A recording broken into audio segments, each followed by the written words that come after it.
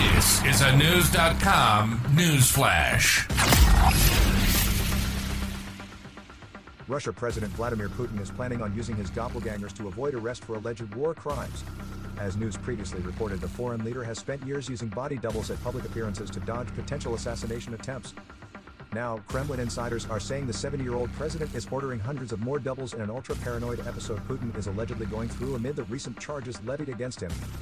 The International Criminal Court sent out the warrants for Putin and chief child catcher Maria Lvova-Belova arrest after a video of them surfaced discussing the deportation of Ukrainian children to Russia.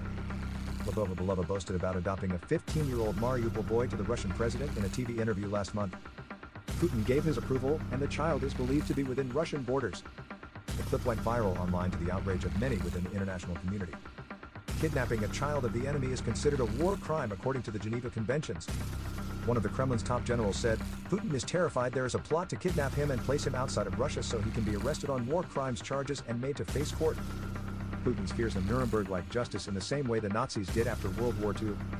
At Nuremberg, many of Adolf Hitler's top generals and scientists faced charges of crimes against humanity for starting the war and the Holocaust.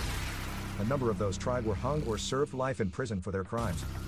Dr. Miracle Chinwenmeri Uche, from the University of Exeter Law School, referred to the arrest warrant as a reminder that alleged perpetrators who occupy powerful positions are not immune from accountability.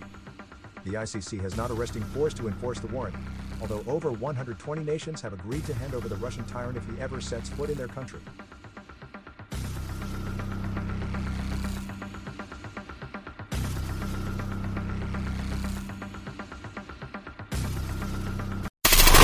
Knowledge.